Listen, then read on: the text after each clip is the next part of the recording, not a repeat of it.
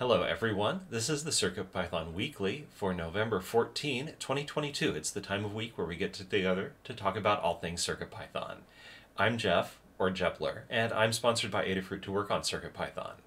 CircuitPython is a version of Python designed to run on tiny little computers known as microcontrollers. CircuitPython development is primarily sponsored by Adafruit, so if you want to support Adafruit and CircuitPython, consider purchasing your hardware from adafruit.com. And if you're international, especially, we've got a list of official resellers at the bottom of the storefront page. So check that out if you're in another country besides the US. And that's still a big help when you buy from our official distributors. Anyway, this meeting is hosted on the Adafruit Discord server. So if you are watching or listening after the fact, we'd love you to join us on Discord by going to adafru.it/discord. We hold this meeting in the CircuitPython Dev Text channel and the CircuitPython Voice channel. But whether you are joining us through your web browser or through an app, there's people active all around the world, all times of day. So just stop in and talk to somebody, get to know us. This meeting typically happens on Mondays at 2 p.m. Eastern, 11 a.m. Pacific, except when it coincides with a U.S. holiday. In the notes document, there's a link to a calendar you can view online or add to your favorite calendar app, and that's really the best way to keep on top of meeting times. Although we also send notifications about upcoming meetings via Discord. To receive these notifications, ask us to add you to the CircuitPythonistas Discord role. As I mentioned, there is a notes document that accompanies the meeting. The notes document, when you're watching it after the fact, contains timestamps to go along with the video, so you can easily skip to the parts that interest you the most. The meeting runs anywhere from 45 to 60 minutes, and so we find it's helpful to have the option to skip around. Then after the meeting, I will post a link to the meeting notes for the next week, and we invite you anytime during the week, up to when we start the meeting, or up to when you are talking, to go ahead and add your notes about what you're up to Hug reports and status updates that we will go through during the meeting. So the structure of this meeting, after the intro, we've got 5 parts. Next up is Community News, which is a look at all things Python, CircuitPython, and Python on hardware in the community, and a preview of our fine Python on Microcontrollers newsletter.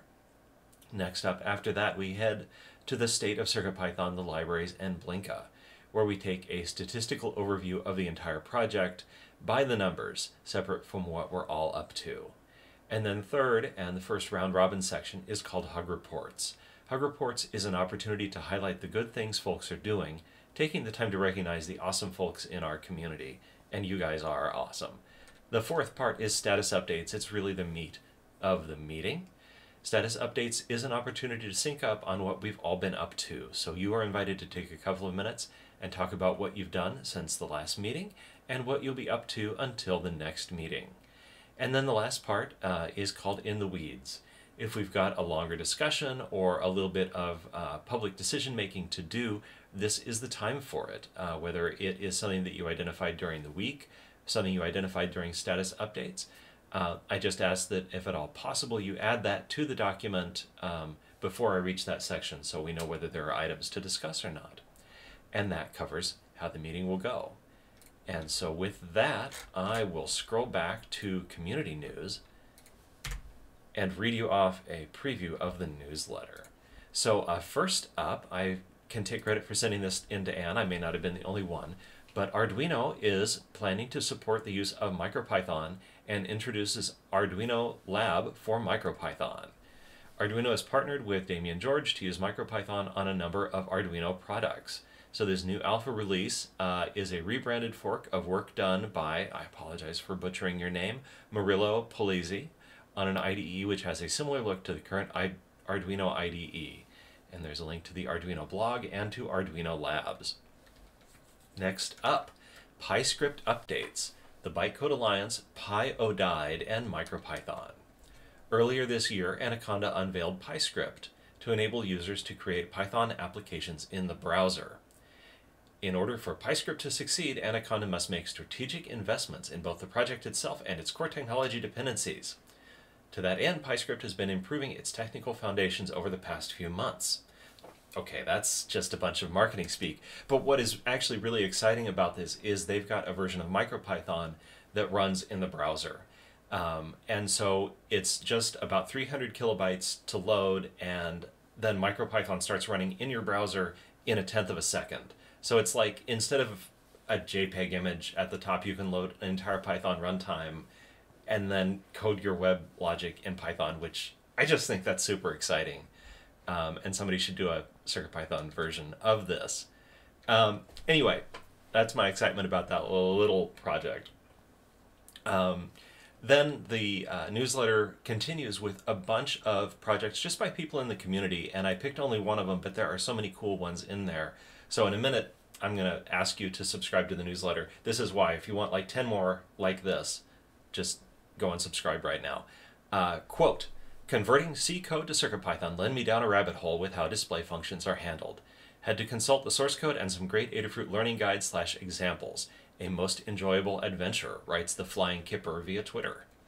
And it looks like some kind of cool, is that a battery gas gauge kind of thing? I'm not sure what it is, but love seeing the Display I/O projects. It really helps show what CircuitPython can do. And anyway, lots more projects.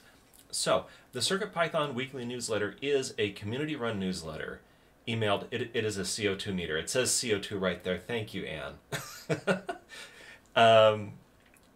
It's a community-run newsletter emailed every Tuesday. The complete archives are at adafruitdaily.com/category/CircuitPython, so you can get an idea of what you're in for. But basically, we really want to highlight the latest Python and hardware-related news from around the web, including CircuitPython, Python, and MicroPython. And we want to hear from you, whether you ran across a news story, whether you did a project. You can, A, edit next week's draft on GitHub and submit a pull request with the changes. You can tag your tweet with hashtag CircuitPython on Twitter, or you can email cpnews@adafruit.com.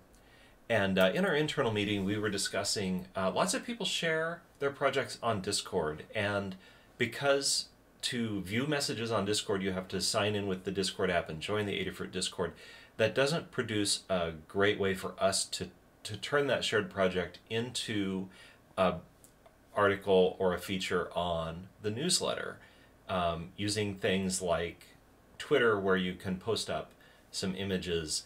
Whatever you feel about Twitter, I'm not hot on it, is better than Discord. But what about Mastodon posting, asks David. I think Mastodon posting is probably great because you've got a chance for some text, some links, some pictures that anyone can view without signing in. But I don't think you can tag it hashtag CircuitPython and get the same reach. So you'd want to email cpnews@adafruit.com or put it in that pull request on GitHub, which I think Anne would love for you to do, because she does a ton of work putting together the newsletter each week, and just to reduce the amount of work she does on an individual item. But yeah, so email that Mastodon link to Anne, and we would love to include that in the newsletter. And I'm on Mastodon. I saw Scott, and I think I saw you, Anne. I saw Katney. I saw Dan. So some of us are dipping our toes in that. But anyway, I'm getting a little bit off of the track because that wraps up community news. It doesn't quite wrap up community news, because the other thing you need to do is go to adafruitdaily.com and actually subscribe to the newsletter. We don't sell that email list. It's disconnected from your store account. We just use it to send you the newsletters that you specifically subscribe to. And there are a couple other ones. There's an IoT monthly newsletter that's pretty cool. Anyway, check it out. But we are moving on to the state of CircuitPython, the libraries, and Blinka. So this report contains information from the previous 7 days. It's a report that's run in the middle of the night US time. So like stuff from today is not included in this report. And sometimes things that happen on the boundary just get missed because of the way we generate it. So anytime we appear to overlook your contribution, we're blaming the computer on that one. But we had a big number of pull requests merged overall across the project, with 81 pull requests merged by 25 authors. And some of the names that I don't see as often or are new to me are M. McGowan, Alan Torr, Crotwell, Dav Clark, Bborn CR, Cam Davison Polan, Drone CZ, Gruma, and Kyle McCreary. And maybe TC Franks, that's not a super familiar one. So thank you very much to all those authors, whether you are a first-time author or a repeating author. We couldn't make CircuitPython the thing that it is without you all. And you're making your projects better and you share it back with us, and we're just extremely grateful for that.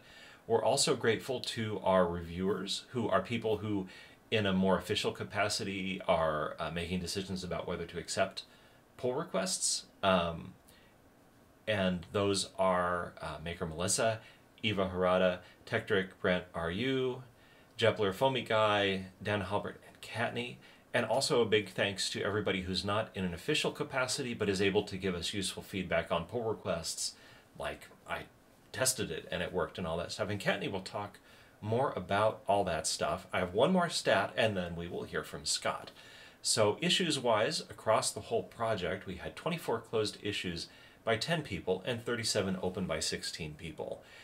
We've had a pretty good downward trend lately, so seeing a little bit of an uptick is not a huge deal. And, you know, we just keep working through those issues and closing those issues, and that is really heartening to see, as well as just the range of numbers of people participating, those people filing issues, those people who are authors of pull requests, those people who are reviewing and commenting. We're really grateful to all of them for the work that they're doing. But now, Scott, it's your chance to make your voice heard and tell us about the core of CircuitPython this week. Hello. So I don't have much context on this, so don't expect any color commentary, but I'll read it off here. So we've got 16 pull requests merged from 12 different authors, which is good. A number of folks that I have not seen before, given that I haven't been looking for the last 12 weeks as well. Ed McGowan, I do recognize. Adelantor is new. Kyle McCreary is new. Beborn CR is new as well, so thank you to them. We had 2 reviewers, Jeff and Dan, so thank you, Jeff and Dan. We have 28 open pull requests, which seems a little high to me, but it looks like 13 are drafts, so I'm excited to dig in and see what all those are. Issues-wise, we had 11 closed issues by 4 people and 9 open by 6 people, for a total of 569 open issues. There are 7 active milestones. 8.0 has 30 open issues. That's going to be of particular interest for me. Interesting. There's a new category, third party, so that sounds interesting. And there are 4 issues not assigned a milestone. And I think those are the highlights. All right, thank you, Scott. It's good to hear from you today. Thanks, Jeff. And with that, I will hand the baton off to Kenny to tell us about the libraries and more about contributing to CircuitPython. Thanks, Jeff. This section applies to all of the Adafruit CircuitPython libraries, which is everything that starts with Adafruit_CircuitPython_, as well as a few extras such as our cookie cutter and the community bundle. Across all of those repositories, we had 58 pull requests merged from 10 different authors, including a number of the new folks that Jeff read off earlier, and 7 reviewers. Let's see, fully 1, 2, 3, 4, 5 of those PRs are over 2 weeks old, with the oldest being 190 days old. So it's really great to see that we're still getting through some older PRs. And that leaves us with 38 open pull requests. We had 11 issues closed by 4 people and 26 opened by 9 people. So we're up quite a bit, and that leaves 586 open issues. 99 of those are labeled Good First Issue. If you're interested in contributing to CircuitPython on the Python side of things, check out circuitpython.org/contributing. You'll find all of this information and more, including a list of open pull requests, the list of open issues, and some library infrastructure issues. If you want to start reviewing, check out the open pull requests. If you have the hardware, test the PR. If you don't, take a look at the code, let us know what you see, leave a comment and let us know that you did that, and that's still incredibly helpful. If you, and once you're comfortable with that, we can talk about leveling you up to the review team. If you're interested in contributing code or documentation, check out the open issues. If you're new to everything, Good First Issue is a great place to start. We also have a guide on contributing to CircuitPython using Git and GitHub, and we're always available on Discord to help you through the first steps. So don't let that part intimidate you. We want you to be able to contribute in a way that works for you. Next up, we have Library PyPI weekly download stats. Super excited about this. I will probably say that for the next few weeks. So the total library stats, which is PyPI downloads over 323 libraries, is 178,753. And then there is a list of the top 10 PyPI downloads or libraries by PyPI downloads. Bus devices, but basically, and requests are probably both top for the foreseeable future. They're used by a lot of other libraries, and so when you download Blinka,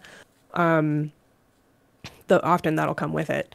And then there's really no surprises in the rest of it. So take a look at that list in the notes if you're interested. And there is a file which I will actually have added to the notes here in the next however long. There's a file on the bundle, the Adafruit CircuitPython bundle, that contains the entire list. So if that's the sort of data you're interested in, we do have it in an easily accessible place. In case you want to know what is the library with the fewest downloads, the saddest, loneliest library that deserves love and attention and affection. Or the very newest library. Or the very newest library. So in terms of library updates in the last 7 days, speaking of new libraries, there are none. And in terms of updated libraries, there is a short list, which I will not read off. And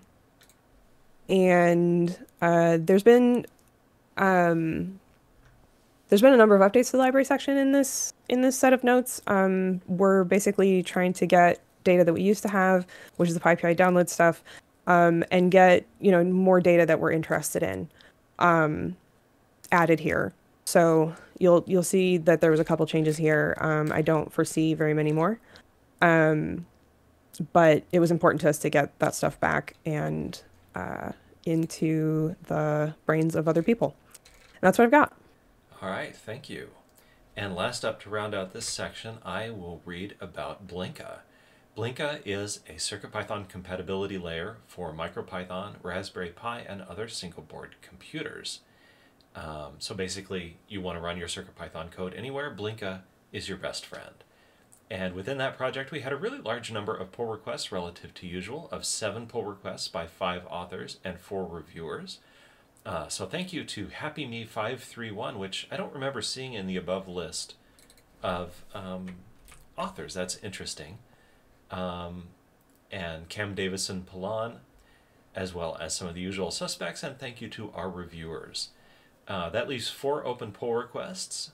3 out of the 4 have been open over a year, and 1 has been open 18 days. Issues-wise, there were 2 closed by 2 people and 2 open by 2 people, so they are at issue parity within the Blinka project, leaving 84 open issues. The number of PyPI downloads in the last week was 27,000, and the number of PyWheels downloads in the last month was 10,000. And they are hovering just below an important milestone with the number of supported boards at 98, not counting MicroPython boards. All right, that finishes the state of CircuitPython, the libraries, and Blinka, and brings us to Hug Reports. As I was saying before, Hug Reports are a time to acknowledge the positive things that are happening in the community around us, whether it was someone who helped you out or something that you observed, whether it was on Discord or GitHub or Mastodon, Twitter. It's all fair game. We just want to lift each other up for a minute and recognize the good stuff. So I will start it out, and then we will go through the document in order, which is roughly alphabetical order. So I have a big hug report to Lady Ada and PT. Welcome to a new adventure. Please carve out the time and space you need for it. And to editorialize for a second, speaking just for myself, while it's easy to feel close to those two because of the time we spend on their YouTube broadcasts, they really deserve their privacy about this stuff, especially the new one, who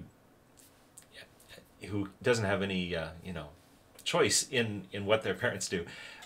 They deserve privacy, so just be mindful of boundaries and think about the difference between your actual friends and these people that you know on the internet. And I've seen, it's not that I've seen anybody acting inappropriately, it's just, it's important to reflect on that, I think, now when they're visibly carving out the privacy that they want for themselves. Anyway, enough said about that. Kattni, thank you for trying to organize a time to chat last week, even though it didn't work out in the end. A hug report to you, Scott. It's happy to see you back, and I know you're working hard to find that new balance in your life, and I think you're doing a good job. Dan, thanks for being a font of information this weekend about solder flux, and also hug reports to DJ Devon, David Glode, and Bill88T for commiserating about using the wrong stuff. So check if you're using a solder flux containing zinc chloride on your electronics. If you are, throw that stuff out. It's meant for pipes and will ruin your PCBs and components. I didn't really know about this except peripherally, but Dan was really helpful when this came up on Discord over the weekend. Thank you to Mark for providing some tips about small fonts for the project that I'm going to do on the BFF, NeoPixel BFF board, hopefully this week. To DroneCZ on GitHub for sticking through the PR process for a new board. There were some bumps, but they got it done. And thanks to Microdev and Dan for noticing that a problem that was shared by DroneCZ and BbornCR that they ran into while adding a new board. It was due to an incorrect gitignore file, and I said, now we need a PR to fix it, but I actually added the PR earlier this morning. So hopefully that will be resolved soon and not bite anybody else. And that's it from me. I'll go to Dan in a moment, but now I'll read C. Grover's notes. A hug report to Limor and Phil for taking the next step to upgrade their Maker environment. Can't wait to see the new release. And a group hug to the team and community for being, well, awesome. All right, Dan is up now, but then it's Deshipu. Okay, thank you, Jeff. Thanks to Scott for a nice catch-up conversation about family and work. I saw the baby in action. That was great, and welcome back. Thanks to Jeff and Microdev for reviews on CircuitPython last week. And thanks to Kattni for organizing our internal meetings while Limor and PT are away, and for working on code of conduct updates and update mechanisms. Okay, thanks. All right, go ahead, Deshipu, and then I'll read some notes from some folks. So I haven't been paying enough attention recently to CircuitPython, so all I can do is a group hug. All right, no need to be bashful. We understand everybody has other things that go on in their life, and we're happy that you could stop by today. All right, I've got some notes to read, and then next after that will be Foamy Guy. But now, DJ Devon 3 writes, a hug report to Neradoc for going above and beyond, helping me with the TR cowbell. A hug for Foamy Guy for streaming while reviewing my PR. I learned a lot and made my PR better. It was extremely helpful. Would love to see more pull request reviews get live streamed. And last, a hug for Mr. and Mrs. Ada for joining the wonderful and wacky world of parenthood. And then I've got notes from David Glode, who has a hug report for Lady Ada and Mr. Lady Ada for the great reveal of their secret family size increase, and a hug to Dan for helping me figure out that the flux I was using was not for electronics. All right, it's time for Tim, and then next after that is Kattni. Yeah. All right. Thanks, Jeff. Echoing a couple people who have mentioned, welcome back to Scott. It's great to see you back around. Hug report for PT and Lady Ada for the great news they shared this week. Hug report, thank you to C. Grover for hanging out during many of my streams and dropping little bits of Python knowledge. Most immediately earlier today, C. Grover shared some syntax around slicing that I didn't know about. It was great to always be learning things. And then group hug to everybody. Thanks. All right. And Kattni, you are up next, and then I'll read notes from Melissa. So I have a short list here. Hug report to Liz for swapping hosting the meeting next week. It'll be her first time hosting, which bumped it up by 2 weeks. She was happy to do that. She had some other stuff going on the week she was supposed to host anyway. But I have some very exhausting things going on over the weekend, and I'm trying to be good at respecting my own limitations. Thanks to my partner Rose for helping with Python code over the weekend. To Tektric for getting CI set up for me on a personal project, including reuse, licensing, Pylint, and Black. To Foamy Guy, a belated Hug Report, for helping out with the initial code for the same project. To Tektric for handling all of the Pylint update woes on Learn. And to Eva for helping out with the Pylint stuff. Sorry. To Toddbot for explaining Wire in Arduino, both standalone and with regards to board.stemma_I²C. Turns out, in the grand scheme of things, they're very similar, but Wire does some specific stuff, none of which I understood until Toddbot explained it. I have a Hug Report from the original author of the bundle PR that was merged this week. He's called Dav Clark. Hug Report to Tim, Dan, and Jeff for finishing up the documentation PR. He actually thought he'd closed it, and he was surprised and thankful to whomever got it merged, and it was actually all three of those folks.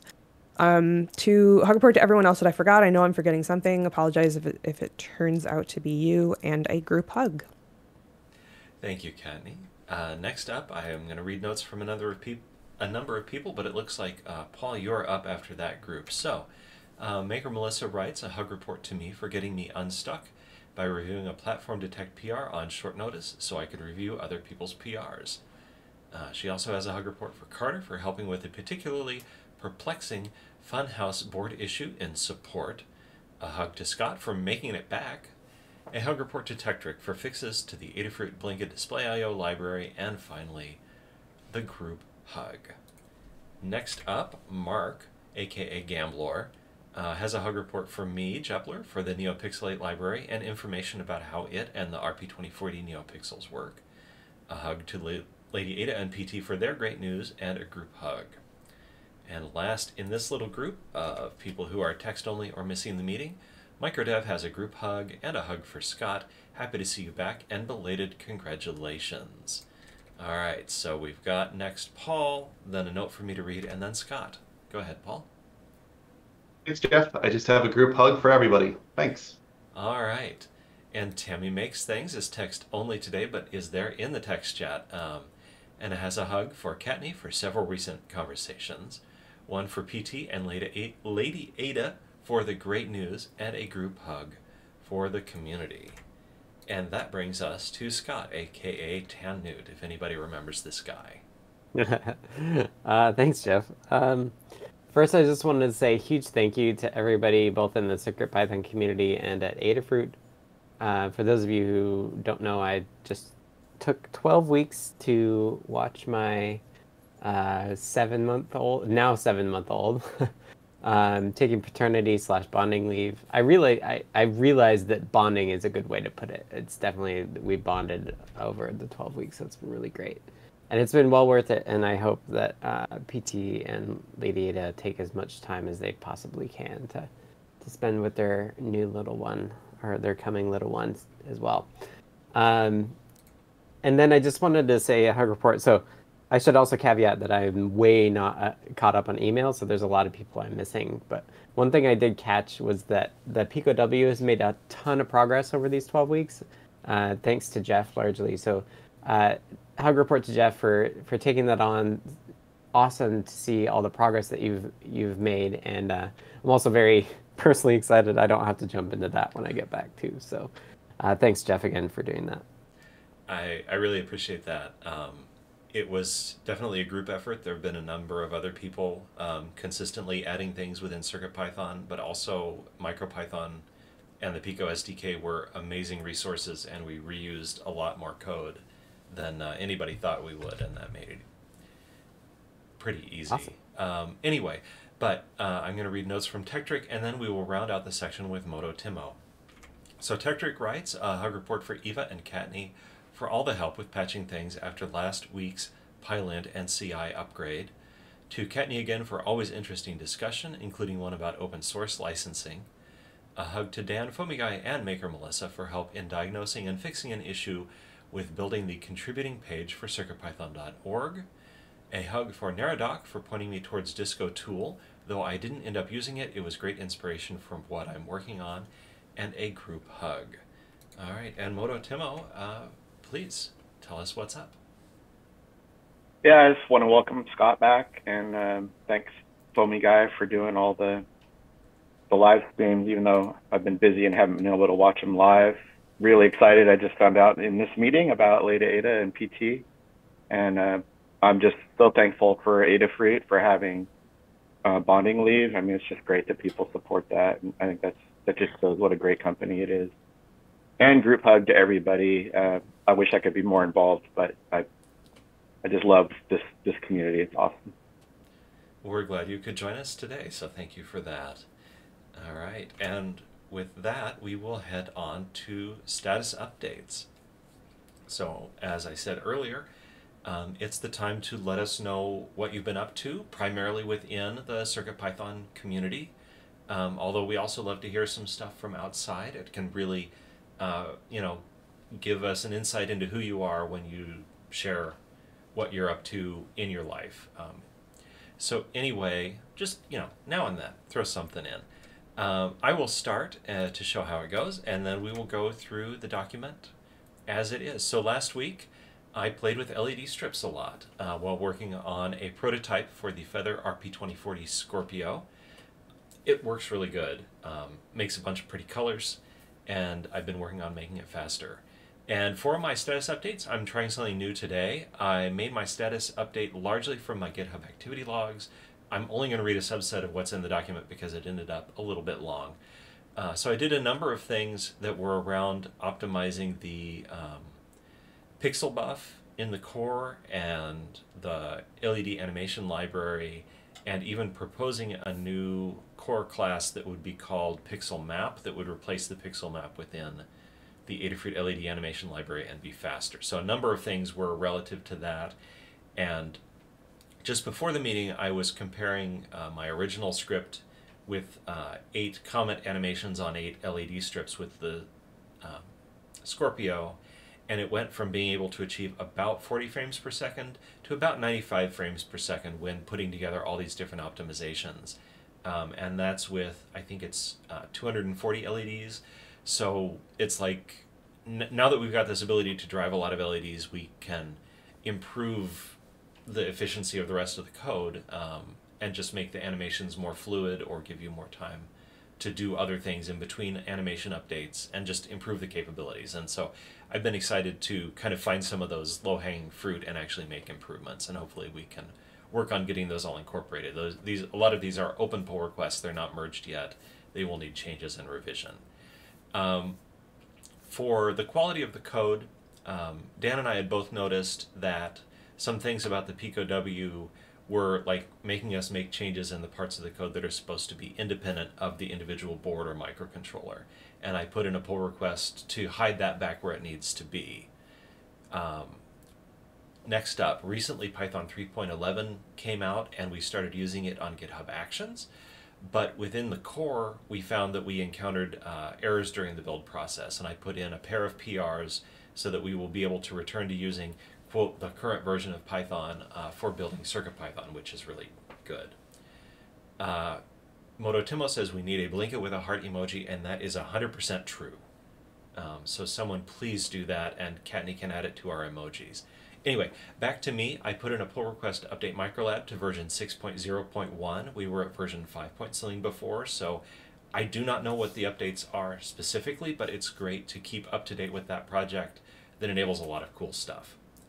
On the Raspberry Pi Pico and RP2040, I tried to implement a function called port idle until interrupt, which would make sleeping work a little better, maybe save a tiny bit of power, but it's tricky and people need to check it out and test it before we merge it. I have on this list that I added the NeoPixel 8 library to the CircuitPython bundle, but that may have been over a week ago. A pull request that was merged, I think, today was the ability to read the voltage monitor on PicoW, which was one of these dwindling numbers of things that were not yet implemented. So I was happy to see that able to go in. And within an Adafruit CircuitPython issue, I helped a user understand the distinction between an operation with ** and math.pow and why one was acting more efficiently than the other. All right, so that's what I've been up to. It feels like it was a little bit of a long list. This week, I am going to write a scrolling text example for the Neo BFF, which is an add-on for Qt Py form factor boards. We'll just scroll a simple text message across it, the 5x5 NeoPixel LEDs. I'm doing some final checks on 3 prototype boards, and I'm going to draft CircuitPython board definitions for them. They're going in as draft because these boards might be revised one more time before they go into production, or, you know, who knows what will happen because they're not ready yet.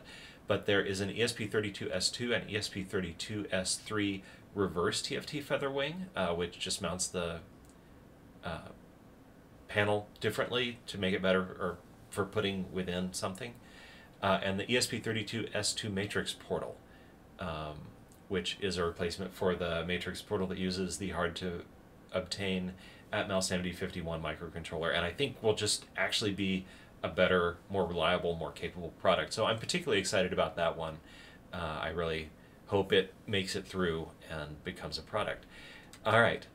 That is it for me. I think that's quite enough. I'm going to read notes from C. Grover and then pass the baton to Dan again. So C. Grover writes, after revisiting and refactoring the thermal camera code, I began to notice opportunities to apply Microlab to improve time-critical routines in other projects. This led to the discovery that DisplayIO.group and DisplayIO.palette don't support slice objects, even though they act as lists. I'm going to test and contemplate this a bit more. Bleh. I'm going to test and contemplate this a little bit more before submitting an issue. This could be a game changer for quickly changing properties such as position and color for a subset of group objects such as game sprites or thermal camera grid displays. Apparently it doesn't actually help to have complete sentences. I still stumble over reading your notes. All right, next up from C. Grover, developing a generic, quote, failover library for portal devices to place a screen or matrix display into a low power mode instead of a bright REPL screen when encountering a fatal error, all in an effort to reduce display-generated heat. It's especially critical for unattended TFTs in tight enclosures or in general for RGB LED matrix displays. All right, next up is Dan, and then I'll read some notes from some other people. Okay, last week I did a lot of reviews. That's been true. Thanks for everybody. We have more contributors than ever. It's terrific. Last week I met with Scott to catch up on things. I fixed an STM PWOut bug just this morning after working on it all weekend. It was an obscure case where, well, PWOut sometimes was either running at half frequency or double frequency, and this was extremely confusing. I thought it was some kind of code bug, but it turned to be out to be an off by one bug. We returned the timer number as 0-based in one case and used it as 1-based somewhere else. STM numbers them starting at 1. I don't really know why, but they do. And so once I figured that out, it's fixed. I fixed an error in RP2040 pin alarms, where when you set up the alarm, it was triggerable even before you slept. And so if it triggered at that time, it wouldn't get reset. And when you went into sleep, it wouldn't wake up when you triggered the pin alarm. So that's fixed. Remember we talked earlier, I'm not sure if we talked during the meeting, but macOS Ventura 13.0 or later has a problem copying things to the fake UF2 drives like you would find on Adafruit boards with UF2 bootloaders or on the Raspberry Pi Pico, and there are some other boards that do that too, like the Microbit. And you can't drag a UF2 in the Finder to the drive. You get an error. So this is documented in a blog post that we did. Just search for Ventura in the blog posts. I discovered a user found that unfortunately for the NRF52 boards, this problem is even worse. You could work around it by using the command line to copy the file instead of the Finder, but on the NRF52 boards, there's something about how their bootloader is implemented that causes them to not work at all, even with the command line. Like the board will think that it has been disconnected from USB after only a second or two, which is really bad. So, and it's hard to upgrade the bootloaders on those boards. So we really need Apple to fix this. So if you are affected by this problem, please read our blog post and report your problem to Apple, because the more people who complain, the more squeaky wheel will get the grease, we hope. Okay, that's it. All right, I have a whole pile of notes from DJ Devon 3 and from David Glode before we get to Foamy Guy. So, DJ Devon 3 writes, finished up PR changes in my Adafruit requests API examples. Foamy Guy streamed while reviewing my PR and I learned some new things. Using string replace instead of regex means one less library. It was a great experience having my PR reviewed during a live stream. Can highly recommend it. I learned a lot. Foamy Guy seemed interested in having a Twitch API example, so as a thank you for helping me through the PR, I dove into that last night. Running into zero auth issues, hoping to have it working and a PR submitted for it later next week. Made a good amount of progress on my TR cowbell sequencer thanks to Neradoc. He completely rewrote the code, and he added async IO, and he did it blind without having my board in his hands. He's getting proper credit for his contribution in the GitHub project page.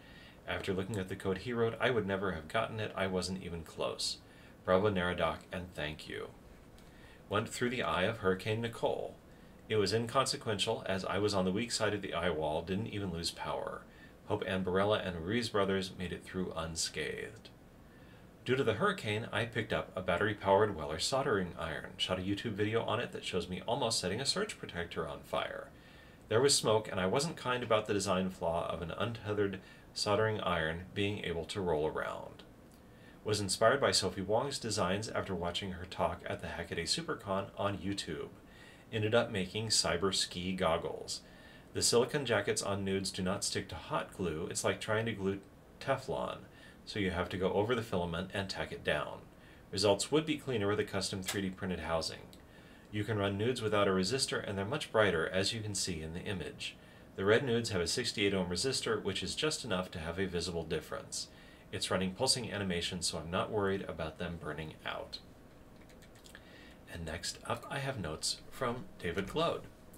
Investigating Mastodon, and they've put their Mastodon handle there in the notes doc, and trying to figure out where to do my microblogging, build an alternate network, and recover/convert my Twitter archive. Making the sensorless Xiao NRF board easier to find, it uses the same UF2 as the Xiao NRF Sense on CircuitPython.org. Building two Adafruit.io temperature sensors with MCP9808, one with a PyPortal and one with PicoW to monitor internal and external temperature of an extension of my home. And there is a link to David's Mastodon in the notes doc. Failure to make it work with Whippersnapper, not available on PicoW, so I use CircuitPython. Trying to figure out the quality of the isolation and thermal behavior with various heater settings. And finally, investigating how to use my new radar, 24 GHz millimeter wave sensor human stationary presence. It has a UART protocol with checksum, and the only driver is in C for Arduino, so guess I will have to do it myself. Alright, next up are Foamy Guy and then Kattni, so go ahead, Tim. All right, thanks, Jeff. Couple things I got into over the past week. Tested and reviewed the different API examples in the request library. Thank you to DJ Devon, submitted that one. Implemented in the core a hidden property for the vector IO shapes. So like groups and bitmaps and ondis bitmaps, they all have tile grids, I should say. They all have a hidden property that you can use to hide and show them. Vector IO shapes did not used to. You could put them in a group and hide the group, but with the PR that I submitted, you can actually hide them directly without having to use the parent group. I tested out a couple of your improvements that you submitted recently for LED animations. The one in the library, we tried that out this past weekend. I think it was on Saturday. And then this morning I tried out the core one that replaces the pixel map class. I got to say also it was very insightful to see the different pieces of code that are involved in implementing that class inside the core. It's was really helpful, I think, and will be. I'll refer back to it a couple of times. It will be helpful to see an example of a class that's written in the core that also has Python code available, so I can look back and forth, and one kind of helps me understand the other. So that was cool to get a look at. And then before the meeting today, I was working on getting the tools needed to run CircuitPython.org up and running, like Ruby and Jekyll and however it serves and that sort of stuff. So I got that stuff up and running earlier today to do some reviews on that repo as well. Thanks. Thank you. And next up is Kattni. After that, I will read notes from some folks. All right, thanks, Jeff. So last week I put the PyCowbell proto guide in moderation. That guide is fairly simple. It was quite involved for me. There's 4 or 5 rather assembly pages to show you how to put headers on the Pico itself, and then the 4 different ways that you can assemble the PyCowbell. And because the pins along each side, the length of those strips are the same, it's very easy to install it backwards or upside down. So there was a lot of pictures referring to that and warnings and so on. So that bit was a little involved because there were 6 to 8 photos for each assembly page. So it took longer than I expected. I also, on Friday, workshopped adding a few things to the Adafruit Community Code of Conduct. In the process of adding the couple new things, which were discussed came up via Discord previously, we also found a lot of changes that should be made that were probably in the original that I adapted it from, but no longer really applied to us. So there's some non-functional and formatting changes as well, and that will go in as a pull request, which I will link in the CircuitPython-dev channel on the Adafruit Discord. So if folks are interested in that, they can check that out. And so that was last week.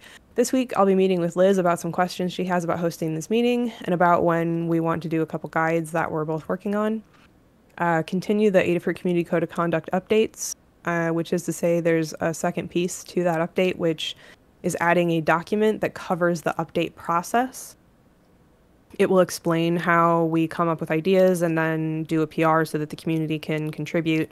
And then once that is more or less approved by the community, then it gets added to the code of conduct itself. This part came out of the fact that we are now using the code of conduct. Folks have to agree to it to be able to make a user page on the Adafruit Learn system. And my concern was that we do update the code of conduct from time to time. And so if someone checked that box, a year ago, and then comes to us now and says, well, when I agreed to it, that wasn't on there, you can't ban me, or something to that effect. We needed to make it clear to folks that they should be aware that it is updated and from time to time, and possibly take a look at it again. And within that, I wanted to explain exactly how that update process worked, so that if those people are, upset that it's updated or something, maybe actually being able to be part of the update process would help with that. So that's where all of that came from. I think the update process document will get added as a separate pull request because there's already a number of changes in the first one. The next product guide I'll be doing is the quick Stemma Hub breakout. Just a little breakout with a lot of Stemma connectors on it. Then I need to decide what's after that, which is part of, I kind of want to do a project guide, which means talking to Liz about what her order of operations is, because the 2 that I have we're working together on. My list is totally massive, so I will not run out of things to do, even if we have to shift things around. And I'll be out a little early tomorrow for going out to dinner. This past weekend, I finalized, quote unquote, the code for a personal project, which is to say it will almost certainly be updated right quick. It parses an RSS feed and takes a few pieces of data, generates a dynamic string, and then sends the string to Twitter and Mastodon. And this is all written in Python. It includes customization such as disabling Twitter, Mastodon, or both. It now has error checking for authorization failure. It also includes checking to ensure it does not post duplicate messages if the script is run and no new data has been added to the RSS feed. And I included the GitHub link to that in my notes. And I'll post it to Discord in a moment here. And that's what I've got. That sounds like plenty. All right, next up I have some notes to read, and after that I will be giving the floor to Paul. But right now, Maker Melissa writes, last week, cleared out remaining platform detect PRs that were in limbo, fixed an issue with the web serial ESP tool trying to deploy twice and overwriting files, reviewed lots of CircuitPython.org PRs, fixed the Adafruit Python shell library's run command function so it's not locking up occasionally, merged in some waiting Raspberry Pi installer script PRs, started working on converting Raspberry Pi installer scripts once again from shell to Python. It's weird how those Python scripts just turn back into shell scripts. Updated Learn guides that were still using some of the old scripts. A request for a review of 2 PRs which have been waiting for almost a couple of weeks. So if you are inclined to review a CircuitPython.org pull request, maybe take a look at those 2 links. This week, more shell script conversions. Meet with Scott to talk about working on code.circuitpython.org, and we'll probably move over to working on code.circuitpython.org some more. Then I've got notes from Mark, aka Gamblor. Reassembled my giant 300 pixel NeoPixel display. Looking at NeoPixel 8 for num strands less than 8. Needs some tweaks with how the data is passed to the PIO program. I hope you didn't spend too much time on that, Mark, because actually I was working on that as well. And had a random thought about making a NeoPixel frame buffer core module similar to RGB Matrix and IS31FL3741 frame buffers. If anyone has thoughts on this, good or bad, please let me know. All right, then we've got Paul. So go ahead, Paul. Jeff. A new episode of the CircuitPython show is out today with Joey Castillo as the guest. He and I had a great chat talking about a couple of his products and how he's used CircuitPython to prototype them, as well as low power and deep sleep with CircuitPython. And then last week, I also wrote a /modified a Python app to create transcriptions and subtitles that I can use with the podcasts. Thanks. That's very cool. All right, I've got notes from Tammy Makes Things, and then from Tanut, I'll turn it over to.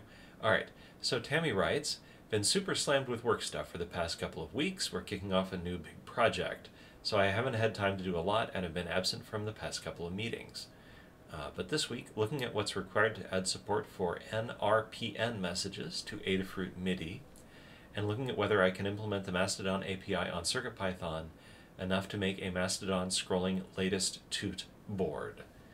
And we're happy to see you when you have the time, Tammy, and we understand life and work are always ready to interfere with our fun stuff like CircuitPython and Mastodon. Anyway, go ahead, Scott. What's up? Hello, thanks, Jeff.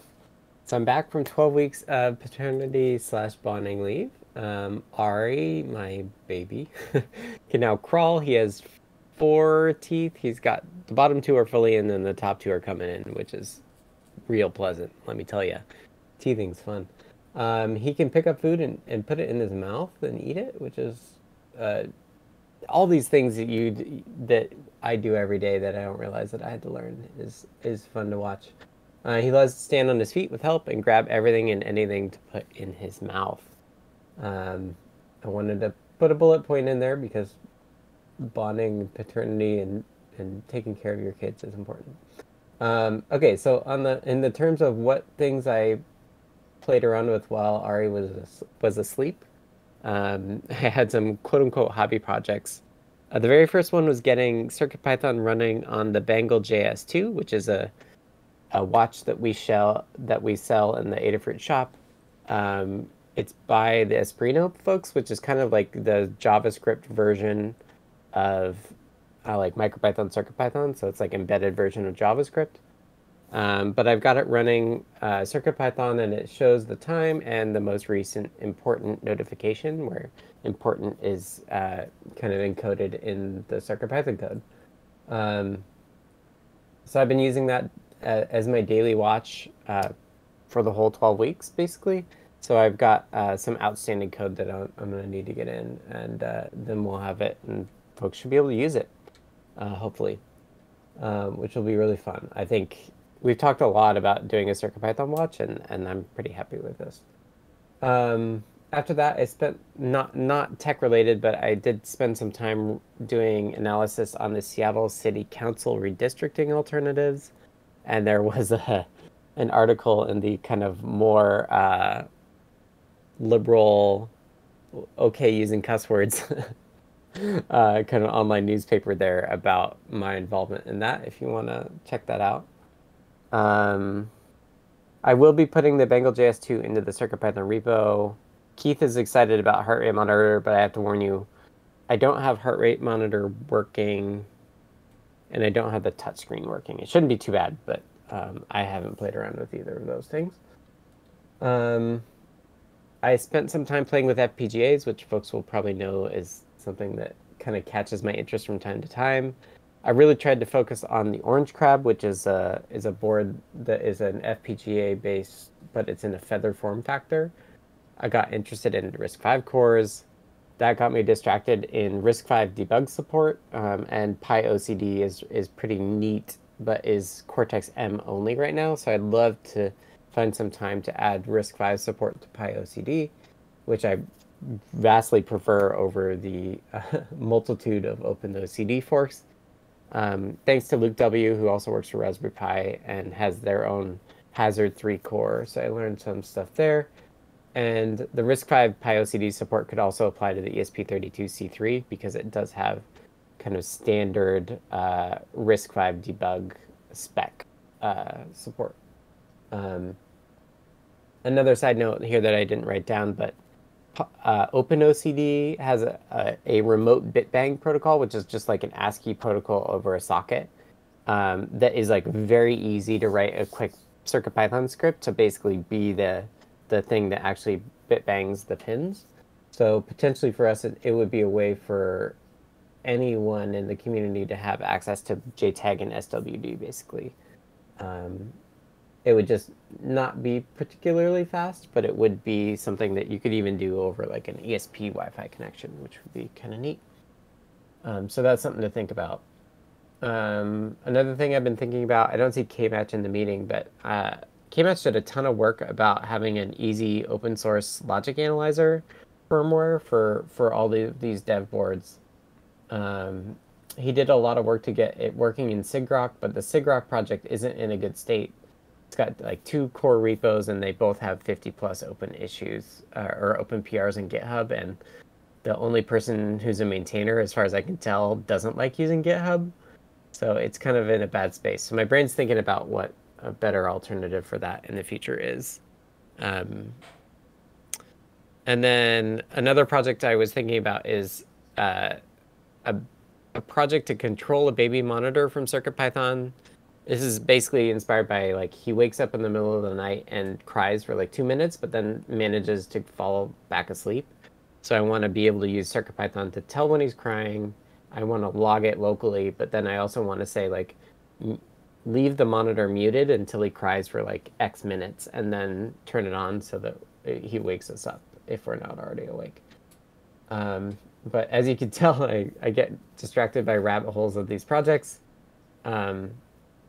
One thing I've thought a lot about is having a programmable STEMMA QT, so a board that you would program over I2C.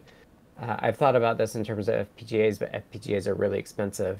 I discovered the lowest, like basically the lowest end of the STM32G0 series. It's a cheap Cortex M0 Plus. Think kind of like a SAMD21, but not the side that we run CircuitPython, but like the smaller side of like 8K RAM and 32K flash. They're 80 cents in singles off JLC PCB, and they get even cheaper if you buy more. The cool thing is STM's boot ROM, which all of their chips have as far as I know, support I2C bootloading. So you could actually load like ARM assembly code and treat it, in my mind, kind of like a PIO, but it's a separate chip. And it's also kind of in the vein of what's the name for it? The SAMD9's Seesaw. Like, yeah, exactly. So it's similar to Seesaw as well, but my approach would be to, what I'm imagining is that we would have CircuitPython libraries that are wrapped up and basically ship with binary code along with it, where the Python library would load the code to the device and then treat it as just another I2C device that it's talking to, like an I2C peripheral. So I have a design for that I ordered from JLC PCB assembled, which is pretty neat, and it was only like $30 for 5 of them, which is pretty wild. That should arrive on Thursday, so I do want to pull that thread because Lamore and I were talking. We talked a bit over my leave because we weren't gonna necessarily overlap. And she mentioned that JLC PCB could be a good way to prototype or even like put a first batch of boards into the store, because their assembly is pretty inexpensive. So I did it all through JLC PCB assembly, and yeah, so that will arrive on Thursday, and I'm interested in continuing down that path. I did get slightly distracted a few days ago. So there's this GDB plugin called PyCortex MDebug, which allows you to use like an SVD command to look at all the registers of different peripherals. I usually manage the SVD file myself, but there is a SimSys pack manager thing that PyOCD uses that includes SVDs in it. So I was looking into adding support to the GDB plugin for using that pack manager because I had downloaded it for PyOCD, but I didn't have access to it from this other tool. So I was taking a look at that as well. This is all kind of backgrounding stuff, but I thought I would talk about it now in case folks are interested. Okay, so back to my CircuitPython life. The goal this week is to get caught up on communications. I've got like, I don't know, like 2,000 unread emails. I'm going to be heavily skimming. So if there are things that you think I should look at or you want to chat with me about, please let me know. I'm really in kind of information gathering mode right now as to decide like both what my work becomes, but also kind of what priorities for the project as a whole will be going, especially as Phil and Lamore are out.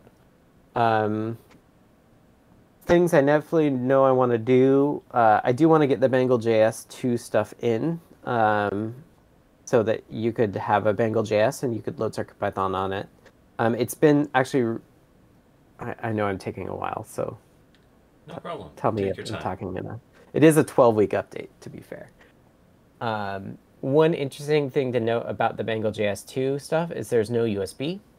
So all of the programming that I've been doing for the watch has been over BLE. So I've been using the BLE workflow a lot, and that's been really interesting to see kind of what is neat and what is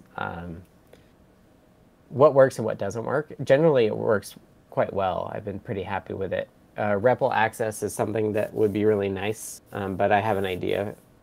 Like, there's a way to do that pretty simply using the existing Bluefruit app. We just need one change to it because the Bluefruit app supports the Nordic UART service, which is basically what we implement, except for the fact that we change the UUIDs so that if the user wants to use it, they can use it. So it should be a pretty simple fix to Bluefruit so that it will support the other one as well.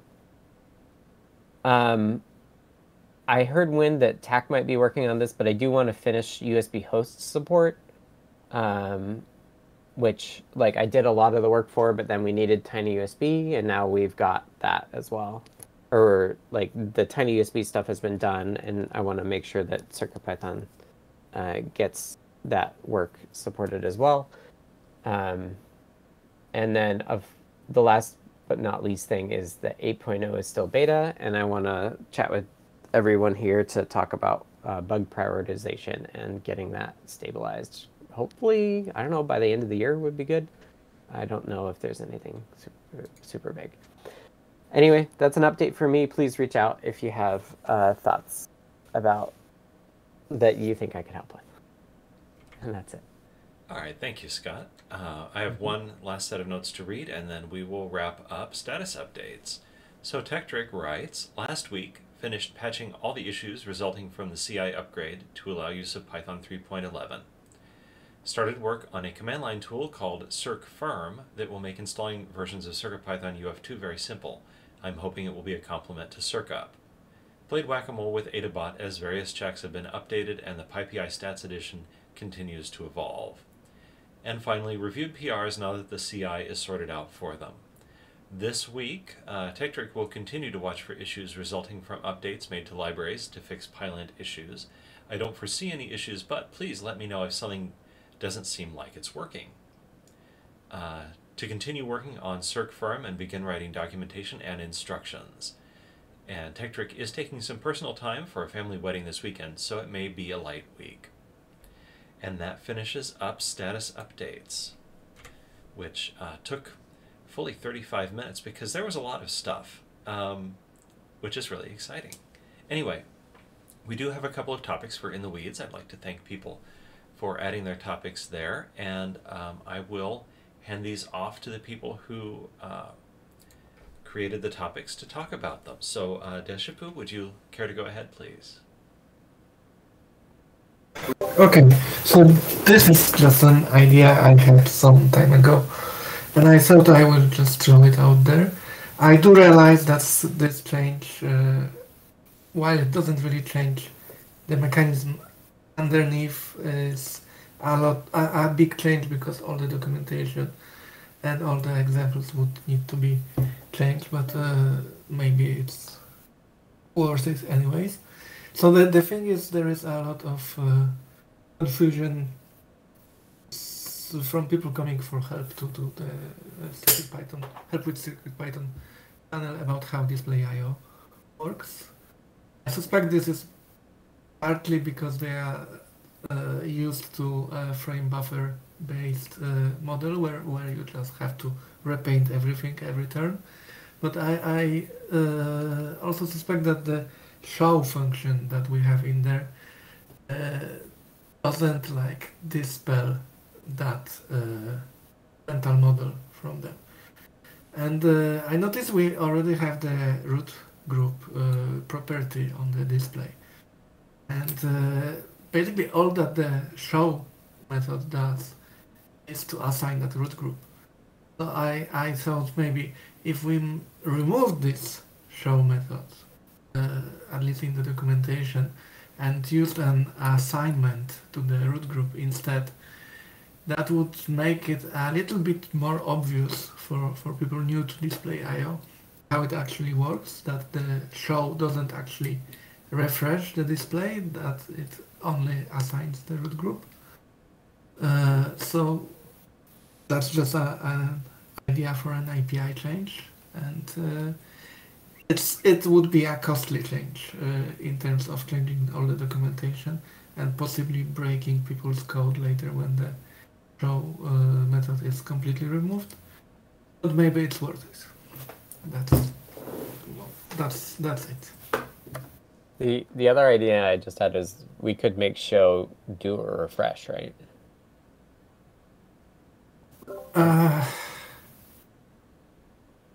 It still doesn't help with this thing where people expect it to. Like, I've seen people create a new group every frame. Yeah. And populate it with the things they want to display, because that's how you would do with Right. Canvas in JavaScript, for instance.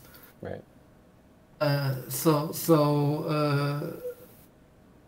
I'm not sure that would actually help. Yeah. Right. So yeah, Then- and I then would people just say, "Why really is it don't so want to. I would really don't want to change what the function does. Like, it Yeah. would still have to assign the root group. Right. Apart Yeah, from doing show. I think this is interesting. Have you opened an issue for this? Yes, of course. Okay, great. Sorry, I'm not caught up on the issues. I think it's a good idea. Yeah, I think if setting the property is equivalent to calling the function, we've always kind of favored setting a property, just as the way we do things in CircuitPython. So, although I initially was misunderstanding what it was, because I was confusing show and update, I think that illustrates actually that doing this change might be a good insight. Anyway, so yes, please do file that bug so we can discuss it more at length, but I think it kind of makes sense as a different, at least what to propose people write. Anyway, so yeah, thank you. And then our other item is from Moto Timo, so please take it away and let us know what's on your mind. Yeah, so these are the communities that I do for my day job and a lot of my hobby work as well. So I just wanted to invite folks to the Yocto Project Summit. That's going to be remote or virtual, November 29th to the 1st of December. So it's like $40, I believe. And this is the higher end application processors, so it's regular embedded Linux, but we also do Zephyr and FreeRTOS and things like that. And then FOSDEM is coming up in February, and that's in Brussels, always in Brussels. And I'm on the Open Embedded board, and so we have a Open Embedded workshop the day after FOSDEM. And we're really looking for other interesting topics for the workshop, and I think folks would really be interested in hearing about CircuitPython and MicroPython and things like that. All of our tool chains are all based on Python anyway, so Bitbake and other tools that we have are all Python based. So I think it's a good opportunity for folks in this community to cross-pollinate. And that's it. All right, thank you. David asks, is the Open Embedded workshop also in Brussels? Yes, it's really close to the same university. It's around the corner. All right. So people should look for a call for proposals soon for Open Embedded, is that? Yeah, I put the link there. It's just not live yet. Okay. So it will show up. I mean, I can see it because I'm on the board, but it's not live yet. So all right. Could be today or tomorrow. Cool. Do paste those links into the channel. You may have to do a little pause between them for the link cooldown, but just to give more people access to that. We really appreciate the invitation, and I hope somebody in our community can take you up on it. Yeah, that'd be great. All right. Well, now it's time to wrap up the meeting. It's been really nice spending some time with you all, and I just need to get back to my notes for how I wrap up. This has been the CircuitPython Weekly for Monday, November 14, 2022. Thank you to everyone who participated, especially those of you who we haven't seen in a while. It's nice to catch up. If you want to support Adafruit and CircuitPython, and those of us that work on CircuitPython, consider purchasing from the Adafruit shop at adafruit.com. The video of this meeting will be going up on YouTube at youtube.com/Adafruit, and from there we will release the podcast on major podcast services. It will also be featured in the Python for Microcontrollers newsletter. Visit adafruitdaily.com to subscribe. The next meeting will be held on Monday as usual at 2 p.m. Eastern, 11 a.m. Pacific. That's November 21st. The meeting is held on the Adafruit Discord, which you can join anytime by going to adafru.it/discord. To be notified about the meeting and any changes to the time or day, you can be asked to be added to the CircuitPythonistas role on Discord. And that's basically it. We hope to see you all next week. Thanks, everybody, and have a great week. Thanks, everyone.